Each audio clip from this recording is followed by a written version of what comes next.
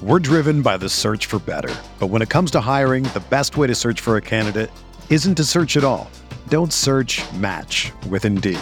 Indeed is your matching and hiring platform with over 350 million global monthly visitors, according to Indeed data, and a matching engine that helps you find quality candidates fast. Ditch the busy work. Use Indeed for scheduling, screening, and messaging so you can connect with candidates faster. Leveraging over 140 million qualifications and preferences every day, Indeed's matching engine is constantly learning from your preferences, so the more you use Indeed, the better it gets. Join more than 3.5 million businesses worldwide that use Indeed to hire great talent fast. And listeners of this show will get a $75 sponsored job credit to get your jobs more visibility at Indeed.com/Blue Wire. Just go to Indeed.com/Blue Wire right now and support our show by saying that you heard about Indeed on this podcast. That's Indeed.com/Blue Wire. Terms and conditions apply. Need to hire? You need Indeed. Aikman is intercepted by Sam Mills. Steve Smith is going to go all the way. Panthers win in overtime. Newton steps up, close for the end zone. Olsen, touchdown! Brian Burns to the house. And it is caught for the touchdown by Moore. And in the foot race, McCaffrey to the end zone. Keep pounding on three. 1, 2, 3. Keep pounding.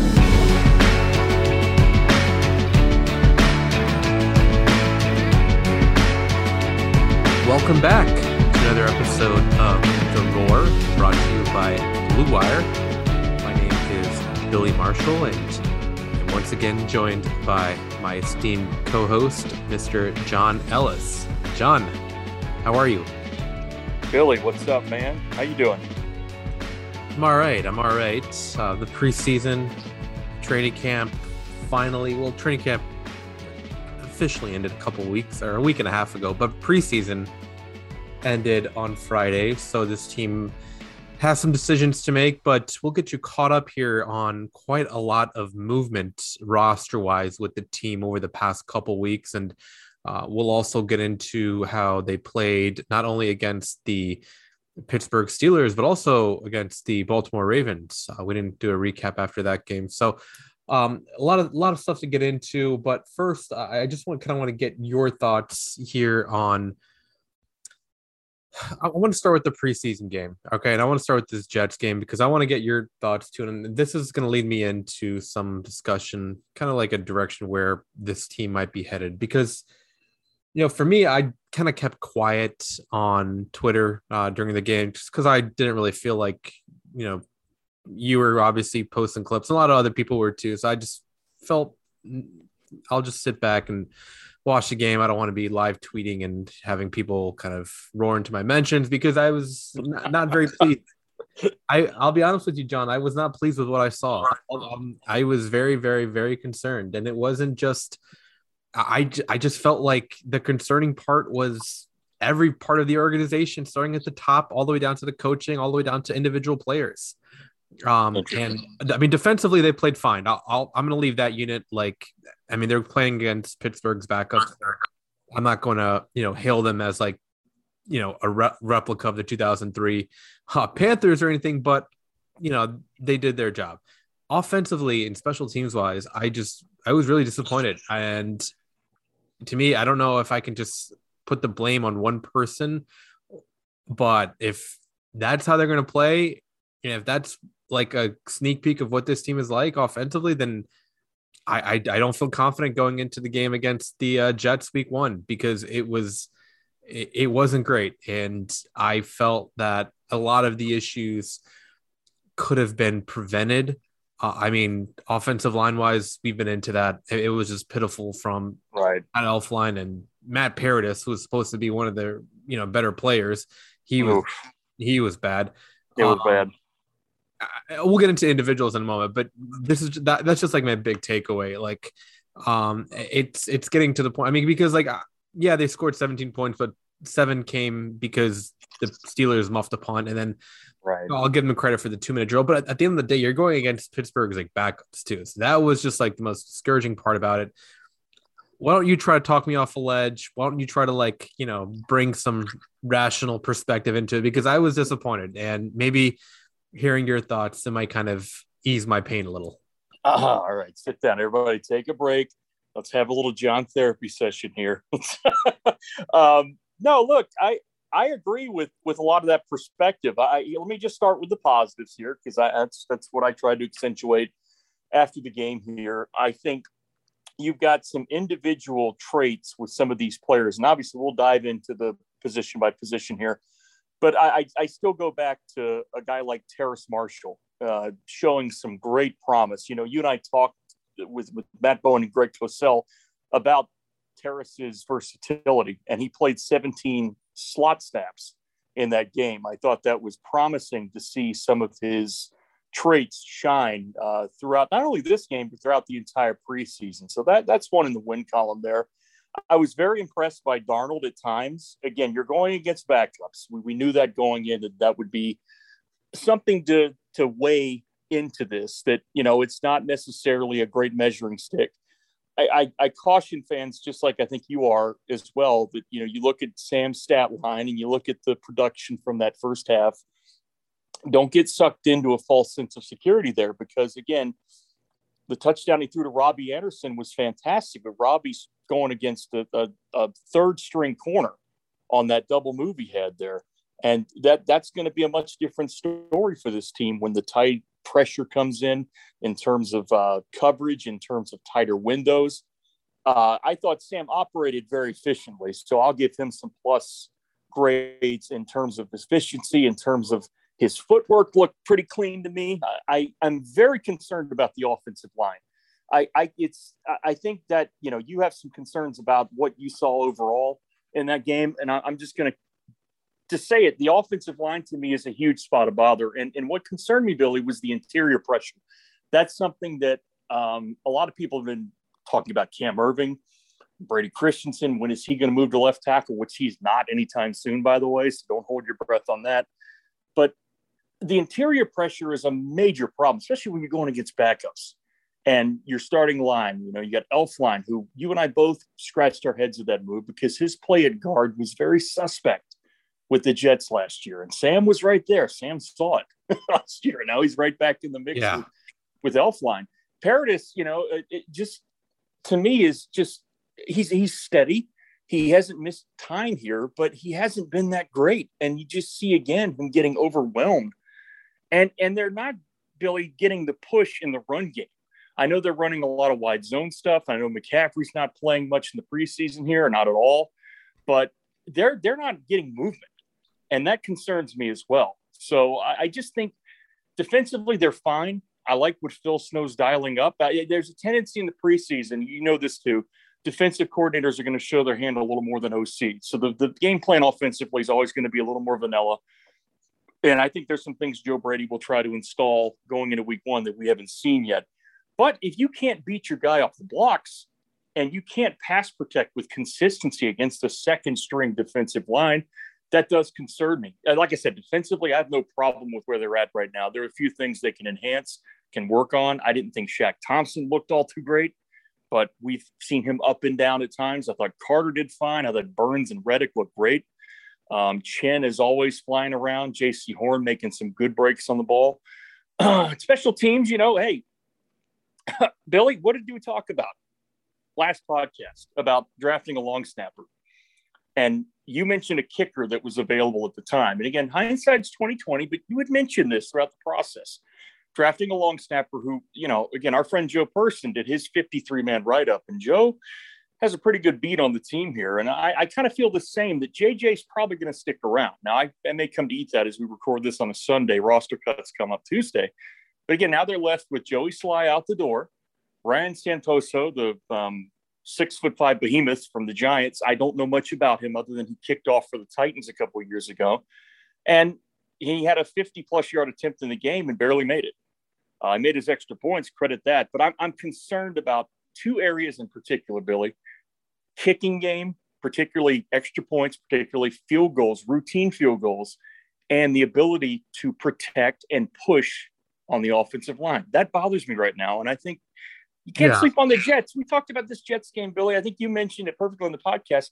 Carolina's got the talent to beat the Jets. If they can't produce a win week one, that's concerning. And I think right now there's just enough concern in those two areas to me to make me wonder, can they cruise through a win against the Jets? I don't think they can afford to think that way. No, I don't see any type of cruising against the Jets or any NFL team at this point. Even the Robert Saleh's going to scheme them up, Billy. I mean, they're not very talented. They're not very deep. They have a ton of injuries, but Saleh's a great coach. I know you respect the hell out of him. They will scheme the hell out of this offensive line. We will certainly do a full breakdown of that game leading up to that matchup. But I want to stick here in the first team offense because I think you made a good point because there was like no explosive plays downfield at all. At least with the first team offense. I mean, the route concepts, they were very vanilla, which is understandable. It's preseason. And another thing that kind of told me it was vanilla was just Darnold was going through the progressions really quickly. So that kind of like gave me, the clarity I needed that they aren't really scheming up a lot of, diverse route concepts that can really kind of open up the field. I thought Darnold was okay. I mean, he didn't look like a different kind of quarterback than what we saw in New York, but it's to tell this say he's looked the same. It's like the juxtaposition sounds a little inconsistent, but to me, there's just I don't know, like I didn't really see anything different, and that's just probably because I'm not at practice, so I don't get to see him like reporters and other fans have. But at the same time, I thought he was very ordinary, and again, like I said, the offensive line did not help him. One player that I'm going to get to in particular that might shock some people that I thought really struggled. And another one was, just like the overall route concepts and what Joe Brady was dialing up. Okay. Because I didn't really find it to be too enamoring, but again, it's preseason and that's not really his job.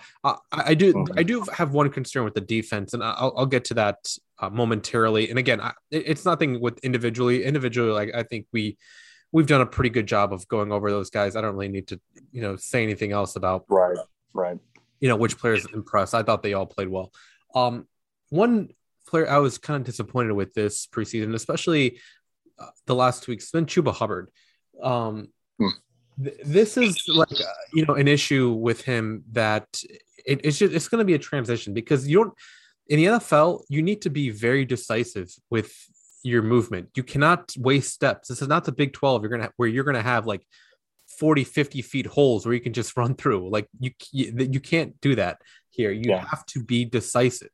And I understand that his, he's still a work in progress in the passing game. So maybe he's not the most refined pass blocker or the pass catcher, but he's supposed to be a good runner. And I want to see more from him because when I saw Spencer Brown come in, he showed a lot more juice and wiggle and ability to bounce off contact. And those are traits that Hubbard has in his skill set. But to me, he really struggled because the offensive line, for as much as we want to ragdoll on them, they got pushed a few times, but Hubbard was just so indecisive that it led to the 1 or 2 yard gains when it should be leading to 4 or 5 yard gains. So he's going to make the team. He's probably going to be running back 2, running back 3, but McCaffrey, again, he's coming off an injury. So I don't know if they're going to put him at 75 to 80% of the workload. That's probably what they should do, but you don't know because we don't know the medicals. So I just wanted to point that out. And again, I think he's going to be a really good player. I was happy with the selection, but he has to do better with the offensive line in front of him because he's not going to get, again, those huge holes that he saw in the Big 12. No, you're not. I agree with that. I think there were some good things, going back to the first preseason game, that was a nice job by Hubbard of sort of pressing the hole and being patient. But those type of opportunities in a short yardage situation where the box is loaded and you get 4 or 5 guys who just are falling over each other, those are few and far between. So I don't know. Zylstra made a good block on that run in the preseason opener, and that sort of sprung that one. But other than that, there hasn't been a lot of that one-cut explosion that we've talked about, and that's his game. That's what you want to see from him, is just be decisive and let's get to the hole and let's move. But to his defense, I think they just there's going to have to be some development too with his ability to catch out of the backfield, because they need that from him. There have been some drops. There have been a few mistimed swing passes. There was one in the Pittsburgh game that was a little ill-timed, and they've got to get on the same page with this kid, because we don't know how effective McCaffrey can be yet, or how often he can touch it early. Now, if he does, if he's 95% workload, and we're in that same situation again where RB2 doesn't really matter, I think we got to rethink that, because McCaffrey's going to be playing some more versatile roles this year, I think. And whoever it is, if it's Bonifant, once he's healthy, I'd like to probably see him at RB2 to start out, but his health has been in question. You're right. When Brown came in, he showed that decisiveness that Hubbard has sort of struggled with a little bit. Again, I'm a little more optimistic about Hubbard, I think, but I see what you're saying. I totally get it. I think it's just the short yardage stuff that really irked me. And a lot of people want to place the blame on the offensive line in those situations. And they might deserve a little bit, but I think the running back in those situations, when it's like 3rd and 1, 1st or 4th and goal from the 1, and you got to be quick and really you can't be indecisive there. I mean, and you got to have a bully too. I mean, that's the thing. They since Jonathan Stewart left, they haven't had that presence in the goal line. Cam brought that too, but they had a totally different goal line dynamic with a healthy Newton and a healthy Stewart. And I think it's really hard for us to look at where they've gone from there, particularly with how they've struggled. And in Ron's last year, when Cam was not healthy, when Stewart was gone, and then in 20 last year, when obviously they had their share of issues in short yardage, and Alex Arma, one of the best fullbacks in the league, they let walk. Now Giovanni Ricci, I think, is doing a decent job, but he's still a developmental tool there in terms of a lead blocker. And they're going to run a lot of 2-back personnel. I mean, this is what Joe Brady does, not an abundance of it, but they're going to run their share of it. It's the Sean Payton, influence, and that's a key part of their offense. So I am concerned about short yardage, absolutely. And McCaffrey can break tackles, but with the lack of push, and this is where a guy like I just hope that, like a Deontay Brown, who shows some flashes at times of just being dominant in the run game, and I think Daly too. Daly is a better. I talked to one guy around the league who does this for a living, who scouts every week. And he mentioned he would love to see Daly at left guard and Brown at right guard. I mean, just maybe not right off the bat, but eventually that's the direction they need to go in terms of the ability to control the run game. Yeah, I agree. I think it's a combination of things. I do feel a lot more comfortable with McCaffrey in short yardage situations than I do with any of the other running backs. That's not to say that McCaffrey is like this short yardage running back specialist. I just think that he can afford to be patient because he has like elite movement skills, and he's very he plays very low to the ground, and he has vision where he can kind of make a guy miss even if he's not really taking the right hole. He understands how to play through contact. There's just obviously a lot more traits that give him that advantage over another guy. And I'm not saying you should go out and look for a 250, 260 pound like Brandon Jacobs type running back. But I do think that in those situations, it kind of just limits a little bit of Hubbard's value. So, I still think, very highly of him. I think he'll have a role in the future, but there's just a lot to learn. And I was, a little disappointed in his performance the past 2 weeks. Well, and they're experimenting too a lot, Billy. I try to give them a little bit of benefit of the doubt. The joint practices, it's hard to pull a lot from that from media perspective. I was there at the Baltimore practice, and that was a high value pair of days there because you're able to install some things there that aren't going to be on film. Those tapes aren't shared throughout the league. So that's obviously you got fans that they're filming stuff, and that's why they tell us in the media pool there to do not film the practices because they're trying to keep from both sides as much of this concealed as possible because they don't want to tip their hand too much in terms of footage and whatnot. But I think in that Baltimore game, getting back, I mean, they're experimenting with things. I'm glad they're sorting out. They had Colin Thompson at fullback down near the goal line, and he whiffed on that short yardage. Oh my God, that was bad. And And Kyle, I went back and looked at his snap counts throughout his career. He played 7 career snaps, I think, at fullback. And it just looked like an odd thing to try. But I guess that's what preseason's for. And I'll give them some benefit of the doubt. They pulled away from that. And Colin actually made some very good blocks in the run game just as an inline tight end against Pittsburgh, albeit sort of the third string guys. But I think that's one guy they're going to keep, and I think they'll keep him at tight end. But I'll be interested to see Ricci. I think they're going to commit to him at fullback. We talked about Trimble possibly being that guy, but I think they're really going to try to keep him at a traditional H-back tight end role and keep him out of the backfield. So, yeah, they're going to have to figure that out. I mean, especially short yardage, Billy. Everybody's got to get their pad level right, got to push, and then, whether it's McCaffrey, whether it's Hubbard, whether it's Bonifant, they're going to have to get that hard yard. It might even be Darnold at times. I mean, they ran some of that stuff with the Jets where he was running a little bit of the read option himself. So I don't know how much they'll utilize that, but they've got to get that hard yard. That's been a problem under this regime. Yeah. And hopefully they figure out a way to fix that. So we'll get to some players that we feel have their stock rising over the past month or so. But, I did say I want to get back to one thing defensively. It's kind of not really concerned me, but it is something to keep an eye on. And it was better against Pittsburgh, but again, the competition between our starters against their backups really wasn't anything to hang your hat on. But against Baltimore, I was just one area that we've praised Phil Snow a lot on this podcast, especially you. But an issue with this defense last year was third down, and against Baltimore, they were brutal on third down. It wasn't great. I don't think they were good against Indianapolis either, for that matter. Obviously, like I said, they were better last week, but I think it just had to do with the competition of your second team offense against the first team defense. So this is an area that really needs to be cleaned up, because again, I'm a huge fan of Phil Snow, just like you are, but you have to get off the field on third down. It has to happen. And that's an area that if this defense wants to live up to its potential, they really we love the schematic, innovations that he's bringing to this team, but third down, you really need to get off the field. Yeah. I mean, look, Baltimore just dropped the sledgehammer on their asses. From a running game perspective. And again, that was more of a good measuring stick, because I think you saw more ones versus ones, two versus twos. It was more evenly matched up. And that's sort of the gentleman's agreement you have when you have a joint practice week. Look, let's try to match up evenly here.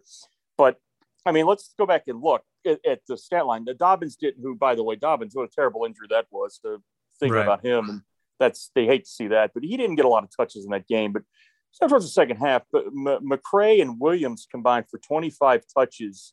And they were at 100, looks like just over 110 yards. And they just grinded away.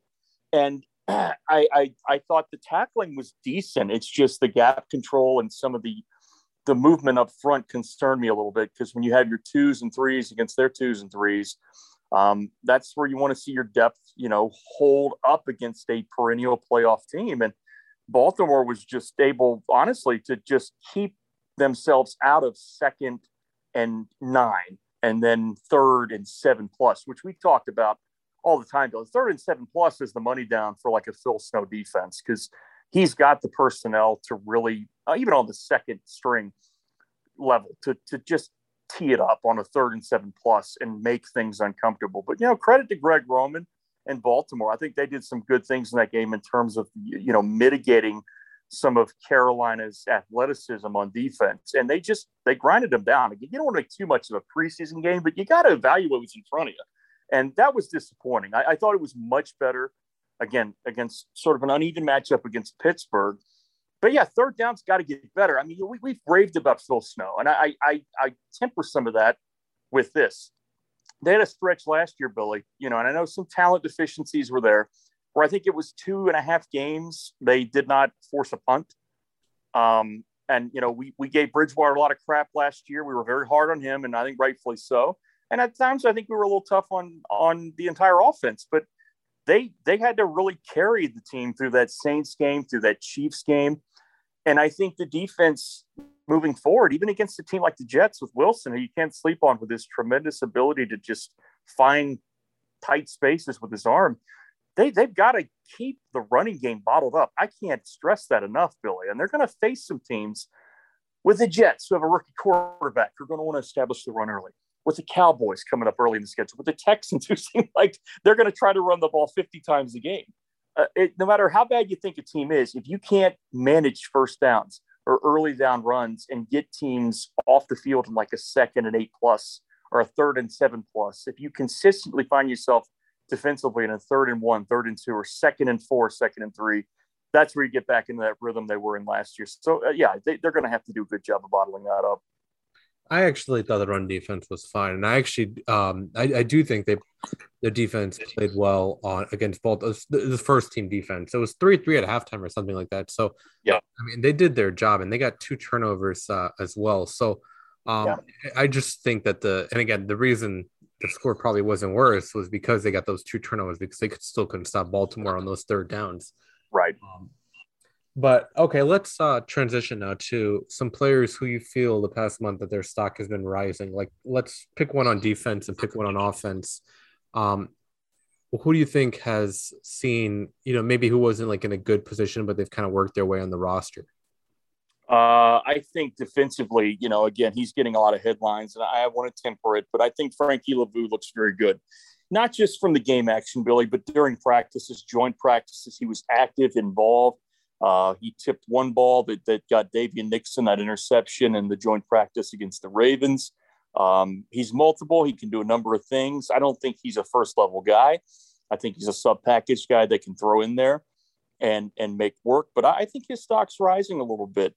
As far as other guys out there, I've been impressed with Hartsfield. And obviously, this slot corner position is a bit concerning, because now when you're facing 11 personnel, you don't have Boyer for a while here, at least the first 2 weeks with the suspension, and hopefully his injury continues to improve. But I think he's done a pretty decent job in there. I think the safeties between Sam Franklin and Sean Chandler have done a pretty decent job as well. Backup safeties in terms of fitting the run, getting down in the box. They've done some good blitz packages throughout this preseason in terms of the passing game, and they've made some impact there. Those are a few guys I think have sort of, if you didn't think they were going to be, contenders for a roster spot, I think those 3 guys might make the team comfortably. I don't know about Chandler. I think Franklin, I think Hartsfield, and I think Lavu are definitely on there. And offensively, look, I think it'll be interesting to see what they do. I think Dan Arnold has shown some flashes. Obviously, we expected a lot out of him. He ran a nice little whip route in that game and showed some athleticism. You got to remember, Arnold's not like a cinder block tight end. He's a move guy that can get open. He's an athlete, a former hurdler in college. I like what he brings. And I don't think Cam Irving's been a disaster. I agree. He's been fine. I think Elflein and Paradis is just that's a spot of bother for them right now. I think Irving is settling in a little bit, so I'm a little less concerned about that than I was maybe a week or 2 ago. No, I 100% agree. I think Elflein has been fine for what I've seen. I think the bigger concern. Irving, you mean, not Elflein. Excuse me. Irving has been fine. Elflein is the one that I'm not seeing a lot of people, be concerned with, because all over the media and all over Twitter, I see everyone just complaining about Irving. And he's had some injuries here and there, but I think he's been totally. I think Cam has rebounded nicely. I actually give him a lot of credit for that, because he took a lot of shit during camp. And I was not uncomfortably tough on him. There were a few looks there in one-on-one individuals, and then even on 11-on-11 that were a little bit concerning. But again, I'm settling into the idea that it's okay. Can we get sucked into this vortex of, God, they haven't had a decent left tackle in so long? Well, this is a guy that's a former first-round pick. They invested highly in him on the first day of free agency. Let's see what happens, because right now the alternatives aren't great. Brady's not ready to play the left side. He's just not there yet. I'll go a little more broad, and I'll say the stock rising for me would be the day 1 and day 2 picks from this recent draft class. I think all 4 of them have shown why they were drafted where they were. JC Horn in limited reps, he looks totally like a dominant corner, a potential dominant corner. Marshall, I mean, he's been probably one of the stars of the preseason, just explosive catches down the field, ability to catch a ball in space and make people miss, like you saw in the touchdown. Just he can do pretty much everything. And then Tremble and Christensen, they've really shown up in these second halves going against opposing second and third team defenses. So credit to them because they're also showing why they belong on the roster and why they can potentially be contributors down the line too. So I think it's a promising start for this draft class. And I mean, there's a couple others who've played well, like you've mentioned Deontay Brown too. And, for all my criticisms of Hubbard, I still think he will be a fine backup running back who can grow into. Sure. Now another area that's kind of, I don't know if I want to bring it up, but it's kind of irked me. I don't know if it's irked you. And again, this might just be a preseason thing. It's why do they rotate guys after like a penalty? I never really found that to be like what's the point of that? Like, are you trying to punish them? Because it needs to stop. Because if you're taking an offensive lineman out after a full start in the regular season, like, okay, that's just you're messing with the continuity. And I don't think they would do that. But there was another penalty on the defense that I think YGM and one of the defensive tackles, they maybe like some type of late hit or something. They took him out like right afterwards for one play. Yeah. I don't know. That was just a little weird. I think I noticed it too. And, obviously there was, I don't want to call it overkill, but there was, I think, a real heavy emphasis at camp on this DBO sign and really not shaming guys, but sort of that college flair that Matt Rule brings to his practices. This is the first chance I've had to watch Matt Rule operate as a coach. And I gave him a lot of credit during camp. I posted, some glowing reviews on how he's in the middle of the action teaching. I didn't feel like he was being, an unnecessary jerk to guys. He I think had a good methodology in terms of communicating. I was impressed by that, but I think from a game perspective, you want to get into a habit of not doing that. Hopefully that's a preseason thing, but during regular season action, if a guy, fouls up on the offensive line or defensive line in particular, you can't jerk him out for like a play or two and then put him back in. You're going to have to just understand that things happen during the course of the game. And hopefully these are teaching moments for these guys who made mental errors. But that's a key thing to look for, Billy. I mean, this is Matt Rule's second year. So hopefully some of these coaching points start to stick with these guys, because we saw a number of mental errors last year that did lead to some critical game lapses. So again, I know they're talent deficient in some areas, but they have to be headstrong, and hopefully what Matt's doing right now has a positive effect. But I noticed it, and I definitely agree with your perspective, and you can't get in the habit of doing that when the games matter. One of the big battles going on has been the backup quarterback performance. PJ Walker played well week one. He did not play well week two, and then he looked like the guy we saw week one this past week. And Will Grier did not play well week one. He did play well the past 2 weeks. So it's been kind of even, I would say, as far as the game reps are concerned with PJ versus Will Grier. How do you expect that position to play out? Because to me, the big issue with Walker week two was just like the ball was just getting away from him. And one thing he needs to do if he does end up being the backup is he really, really needs to work on his touch, because he just throws the ball like 100 miles per hour each time. And that causes like drops. And a lot of people are pointing at the receivers, hey, you got to catch that. But I mean, maybe, but the ball also needs to be thrown with a little better touch. But to Walker's credit, he does a really nice job. I feel like he's more underrated in this aspect of him, like the pocket ability that he has. He's very good at going through his reads and squaring his shoulders and finding receivers. So I give him credit in that respect. And obviously the mobility is something that he brings as well. But hey, we saw that mobility with Will Grier too, and that touchdown run was very impressive. And it's kind of the opposite with Grier. He doesn't kind of have that crazy arm strength, but he does throw it with nice touch. And I think you saw that the past 2 weeks. So I kind of want to get your perspective, because to me, I think it's even. I don't really care who they go with. Both of them have their strengths. If they keep both of them too, like I wouldn't be surprised. Yeah, I thought Matt Rule had mentioned during the week here that they might be less likely to keep three versus maybe last year because of limited preparation and then whatnot. And I think they were more inclined to keep 3 last year. I think they're leaning 2 this year. And they may not. As we record this on a Sunday afternoon, cuts coming up again by 4 p.m. Tuesday. Things can change drastically as you listen to this podcast. But I think what you get with PJ is you have the athleticism element that Matt Rule does like. You have the ability to do some multiple things. I don't think they're going to use him like a Trey Lance in that regard. You're not going to see a lot of quarterback counteraction, but I think he does give you the ability to extend a little more than Greer does. Greer has some athleticism, some sneaky athleticism, but I think PJ showed in that Colts game, the ability to make some things happen by keeping his eyes downfield and moving the pocket. As you mentioned, pocket movement's a little underrated for this guy. And you're right. I think the touch on the ball, the placement needs a little bit of work, but I think in camp it looked pretty solid. I will give Will Greer some credit here, and I also want to credit Sean Ryan with his development. And look, I'm the first guy to call myself out when I think I maybe overstepped a little bit. Maybe I overlooked Will, because quite frankly, Billy, I've been watching him practice for 3 years now, and I just haven't seen a lot of development. That was, I think, his best tape he's put out there so far. And again, you have to consider the situation and who they're playing, and it's the high stakes are not really there. But the first game he had was he was in that Indianapolis game back, when who's the interim head coach they had? My goodness, Perry Fuel. That was not a fair measuring stick. I mean, and I felt bad for him in that game, but that's the position he was put in, and he did not look ready whatsoever.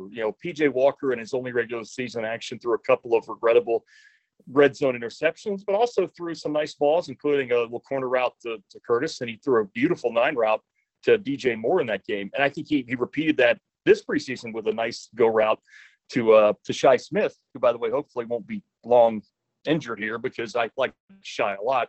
But I think they probably lean PJ here, Billy, just because he's a Temple guy. He's got the athleticism Matt likes. Will Greer was a Marty, Ron guy. Those things do factor in a little bit, I think. And I think PJ on the whole has been a more complete product. But I was glad to see Will put out some good tape there. And I think Sean Ryan's did a good job bringing him along here.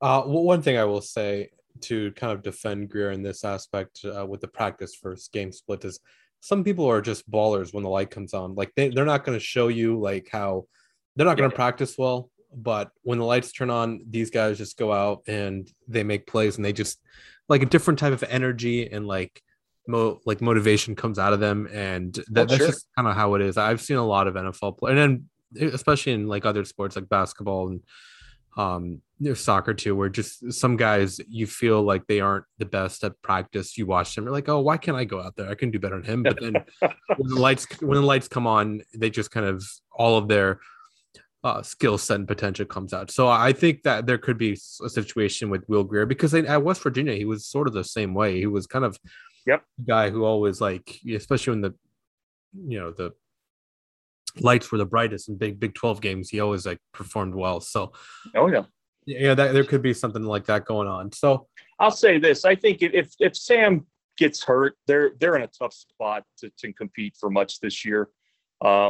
That's true for a lot of teams, but I don't think either one of those guys step in and continue to take this team to maybe a 7, 8, 9 win, maybe level here. I mean, I could be wrong. I mean, I think Will, to your point, did some things in college that opened up some eyes, including my own. And he could be one of those guys you mentioned that just when the lights are on and the stage is set, his level rises a little bit. I don't want to say that his practices have been terrible, but I just think he's had a hard time here. He's had 3 different coordinators to work with here, including Scott Turner on an interim basis. And I think finally now with Joe Brady and a new quarterback coach and Sean Ryan, he's starting to see his stock rise a little bit. And that's good for him no matter where he ends up. I don't know if he sticks here, though. I mean, just the buzz that I hear is that PJ might have a little bit of an edge, but in my own evaluation of it would lean PJ,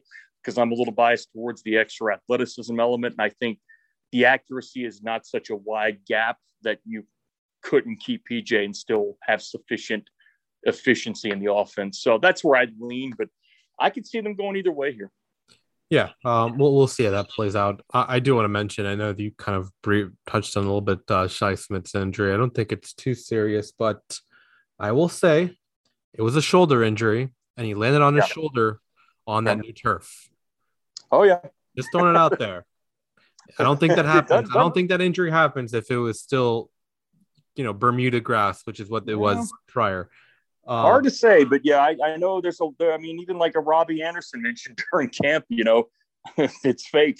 I don't like fake grass. I like real grass. A lot of players I've heard through the grapevine are not real happy about the change there. I mean, it looks nice. It's aesthetically decent. It doesn't look like cheap turf, but it's still turf. It's not the real thing. And man, I hate not playing on grass. I hate not playing on grass. I just don't like it. There was a game last year, I think week 2, the 49ers were in the Meadowlands and they lost like 5 players in like 1 quarter. So I hate turf, but that's what the owner wanted to do. So whatever. Hey, not my billions. So let's just kind of conclude here with some of the trades they've made over the past couple weeks. And I think we'll get into the kicker last, but the other one that they made that drew some attention was trading away Denzel Perryman and a 7th round pick to the Raiders for Las Vegas's 6th round pick. What kind of was your impression of that trade? Because it seemed like Perryman wasn't really getting on the field. The regime, they went out and they signed him. So is that like a negative mark on them, or is it a positive? I mean, you've been able to get something back. What I get criticized. I thank you, but I get criticized a lot on Twitter here from certain people for holding this regime accountable for moves they make, and I think that's unfair because you have to keep tabs on that kind of stuff, Billy. Particularly with Matt Rule's power in that building. So we talked about the Elflein Irving signing. Scott Fitter is the GM, obviously, and he has a ton of input, but I still think Matt has a little more pull in terms of personnel. And these are the type of things you have to just keep in mind. The Bridgewater signing, some other signings they've made that have not paid. I mean, the Tahir Whitehead deal last year. I mean, these are things that weren't necessarily damaging from a financial standpoint with Whitehead. With Bridgewater, not so much. They're eating some of that money still. But yeah, with Perriman, I think the thing is he showed up to camp. I mean, the only memory we have of Perriman was showing up he had a football helmet on the car and he showed up with a speeding ticket, and from there, I saw nothing of him at camp. I was there every day but 2. And I couldn't get a read on his game because I couldn't see him practice because he wasn't at practice. He was always in the red jersey. And, whether he was that hurt or the team, you've seen some reporting, I think, on this and people hinting that maybe he wasn't a fit for the culture here. He just wasn't a Matt Rule type of guy, and they were figuring out that he wasn't going to be the best fit for what they want to do from a complete perspective, not only just on the field, but maybe just, I don't know. I just think when you don't practice, you're not going to play.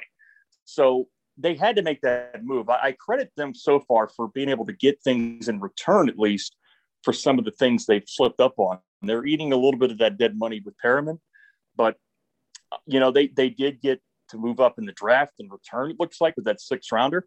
And Perriman goes back to the Raiders, who I've been watching today, are just eating shit against the 49ers in terms of their run defense. And he's familiar with Gus Bradley. So I think from their perspective, that's a good fit. I like Perriman a lot, Billy. I think an early down backer, an interior backer with a little bit more punch than Tahir had, would have been a nice thing to have, a nice utility piece to have here. But I just don't think it was going to work out. He wasn't on the field. So I'm glad they were able to cut a deal and move him on. And I think Jermaine Carter, steps right in and does a fine job this year. I think he's ready for the challenge. Yeah, I'm glad I got your perspective. I really didn't have much to say on the trade. I think it's always a positive.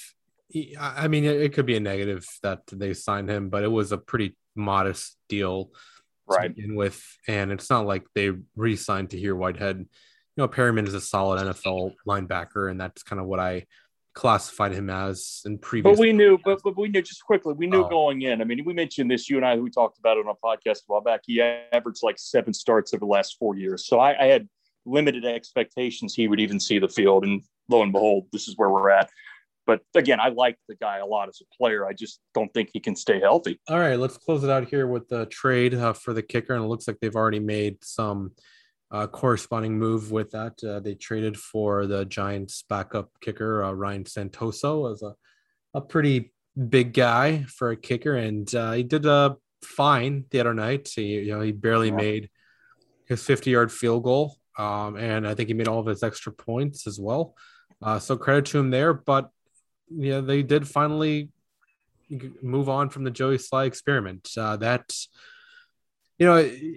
I was never against cutting Sly. I just wanted competition, and I wanted a competition from day one. And I feel like, bringing Santoso finally made them realize that you can't just go out there and rely on Sly because he's going to lose you games. I have no idea if Santoso's like going to be this dependable kicker either. I really don't. I wish they started this competition a little sooner. Maybe had like 2 or 3 guys in camp and kind of, just did the competition throughout then instead of just, rolling with Sly from day one. But they did. And unfortunately, for Joey Sly, that's it for him. I'm sure he'll get some opportunities again, but credit to them for finally realizing the mistake they made. But I wish they kind of did it a little sooner. But what are your just overall thoughts on Santoso and the Sly experiment? Well, it's a tough business, Billy. I mentioned this on Twitter. Joey Sly was at his first practice at Wofford in 2019.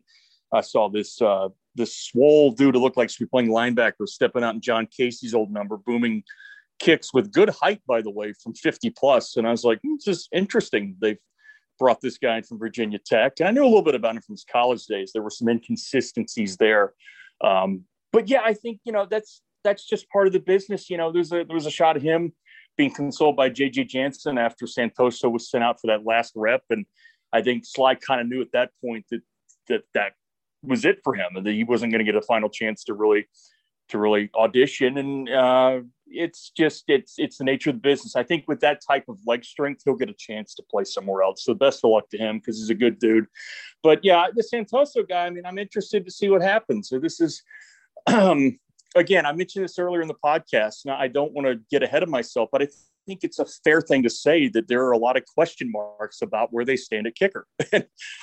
He made a long kick. It doinked off the crossbar or the bar there.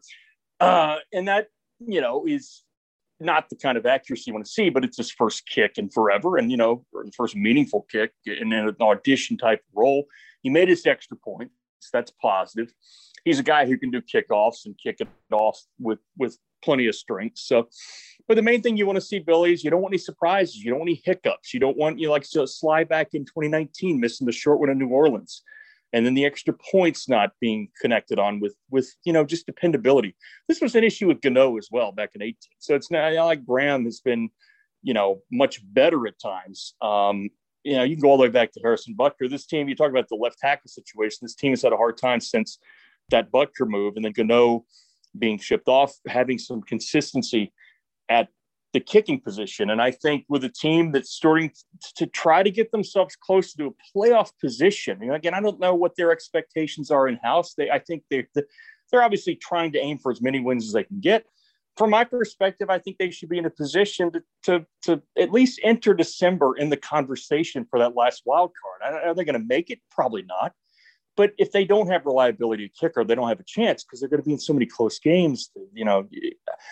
I can see it going one or two ways. This guy takes off and ends up being a hidden gem, reliable guy. Several teams were interested in Santoso, apparently, so not just Carolina. Or it could go the other way and they end up with another kicker by week 4. And that's not what you want to see because then you get into a cycle of, oh, God, we don't have consistency at this position. So to that point, I think Joe Person raised a good point in his article here with The Athletic. Go check out his work at Joseph Person on Twitter. That may be one reason they lean towards keeping J.J. Jansen is just continuity, having some veteran leadership at the long snapping position, the short snap position as well on kicking teams. Fletcher obviously is a very good long snapper, but I think they might lean Jansen there just because there are so many question marks at kicker right now. But we'll see what happens. I think you didn't mention punting, but I'll just say I think Charlton's doing a fine job, and I think that was a good find by them. Yeah, no, he's totally been pretty consistent since they moved on from Polardi, which is kind of interesting. Their punting situation has been pretty good past decade or so. I mean, Brad Nortman was pretty solid, and now they're bringing in they've well done to Gettleman for finding Polardi, and now they're moving on to Charlton. It's kind of been reliable, and then obviously the inverse with the kicking situation because it's not like Graham Gano has been excellent with the Giants, But he was not this reliable, like, Justin Tucker-esque kicker with this franchise. I mean, we got to go back 2016, week 1 in Denver. He had a pretty decent field goal inside that stadium where the air helps the ball, and he missed for the game. Yep. It was very much hit or miss with Graham. Graham hit some clutch kicks for this team, including the long one against the Giants. When we always talk about the 60+ yarder, that's one I think. I don't want to put an asterisk beside it. It was an amazing achievement, but you don't have much time to think there. You're rushing out there, and he just boomed it and got good protection up front. They were able to, make sure nobody got their hands on it, but it was a good high kick that made it 60+ yards. He made one against the Colts in 15 that was crucial in overtime. But then there were some misses, like in the Lions game in 18, the extra point that missed. It really the playoffs in New Orleans when he missed that chip shot. Playoff New Orleans, exactly. And that's with Sly. Sly never really had an opportunity to make that type of, defining kick. He had opportunities early on to make some routine kicks that would help a team win or get in a better position, and he whiffed on those. So I think they just got to hope Santoso is, they've done some scouting on it. Obviously, it's not just a blind faith type of thing when you make a trade, but they got to hope the guy can make it work and connect on just routine kicks. That's what I mean. If the guy, whiffs on a couple 50+ yards, that's going to happen. But anything inside of, 45 yards, we need to be pretty automatic there. Totally agree. So let's hope that Santoso at least provides some level of reliability at that position. Yes. In a position like that has been very tumultuous over the past decade or so. Ever since, I would say, our good pal John Casey retired. But that's going to do it on today's episode. I'm sure we'll have another episode as soon as the roster trims down to 53, and then obviously we will preview the Jets game. We'll bring on a guest for that as well, like we did all of last season. But John, is there any final parting words you have for us this evening? Just that we got some great content coming up for you guys. Like Billy said, we're going to do our usual routine in the regular season. We got a little bye week here, so we'll probably give you one episode coming up during the bye week post cuts, give you an idea of where the roster stands. Hopefully this gives you a good preview of where we think it might go. And then once the 53 is established, we'll be able to dive in, and then you get a good Jets preview weekend, a little post-game recap. It's going to be a fun season, Billy. Looking forward to it. Totally agree. Well, thank you again, everyone, for joining us on this episode of The Roar, and we'll see you next time.